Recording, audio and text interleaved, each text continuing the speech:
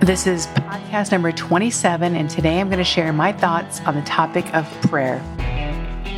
Welcome to 10G's podcast. My name is Jen Guidry.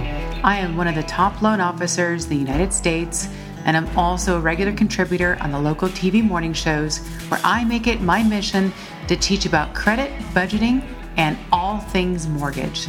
More importantly, though, I feel like I've been called to share my stories of inspiration, struggles, and lessons. 10G's is designed to inspire and empower you so that you can have the life that God has planned for you. You just have to work at it. Now sit back, relax, and listen.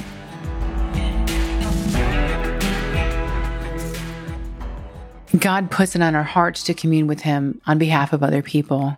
I will pray for you, we say, but do we actually do it?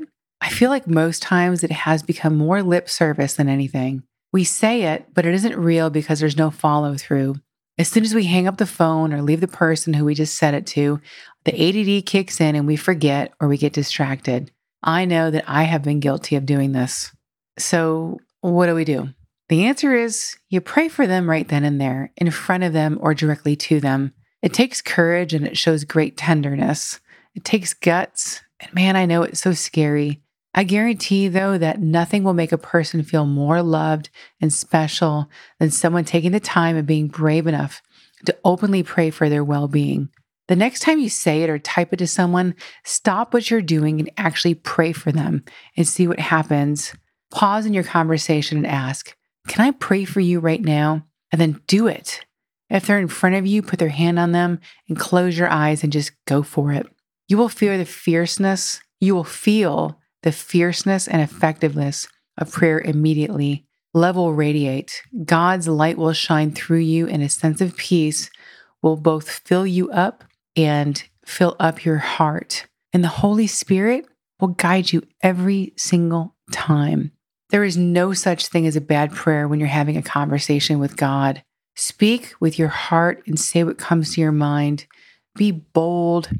You will not be regretted. It might mean everything to the person you are praying for. Everything.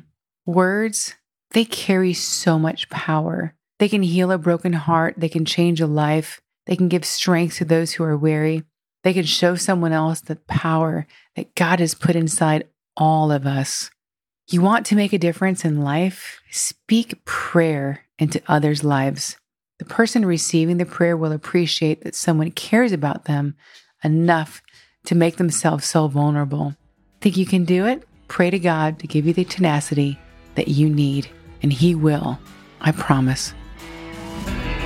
And that is all I have for you today. This is Jen Guidry, and I thank you for listening. God bless and enjoy your day. You can always reach me by going to my website at salending.com. And also check out my blog at mortgagethoughtswithatwist.com. God bless.